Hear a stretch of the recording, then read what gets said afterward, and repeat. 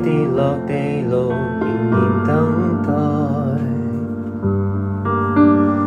这些年來，和抑鬱與狂躁對話依然忍耐，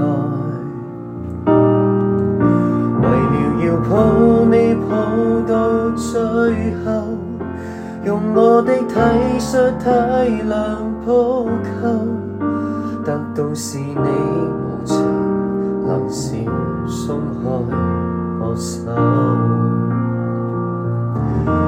知不知你在濫用我的責任？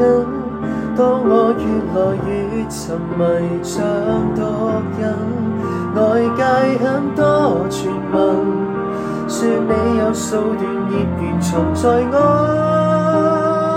附近，最早知恐怕侮辱我的身份，無着耳朵雖手不准糾正。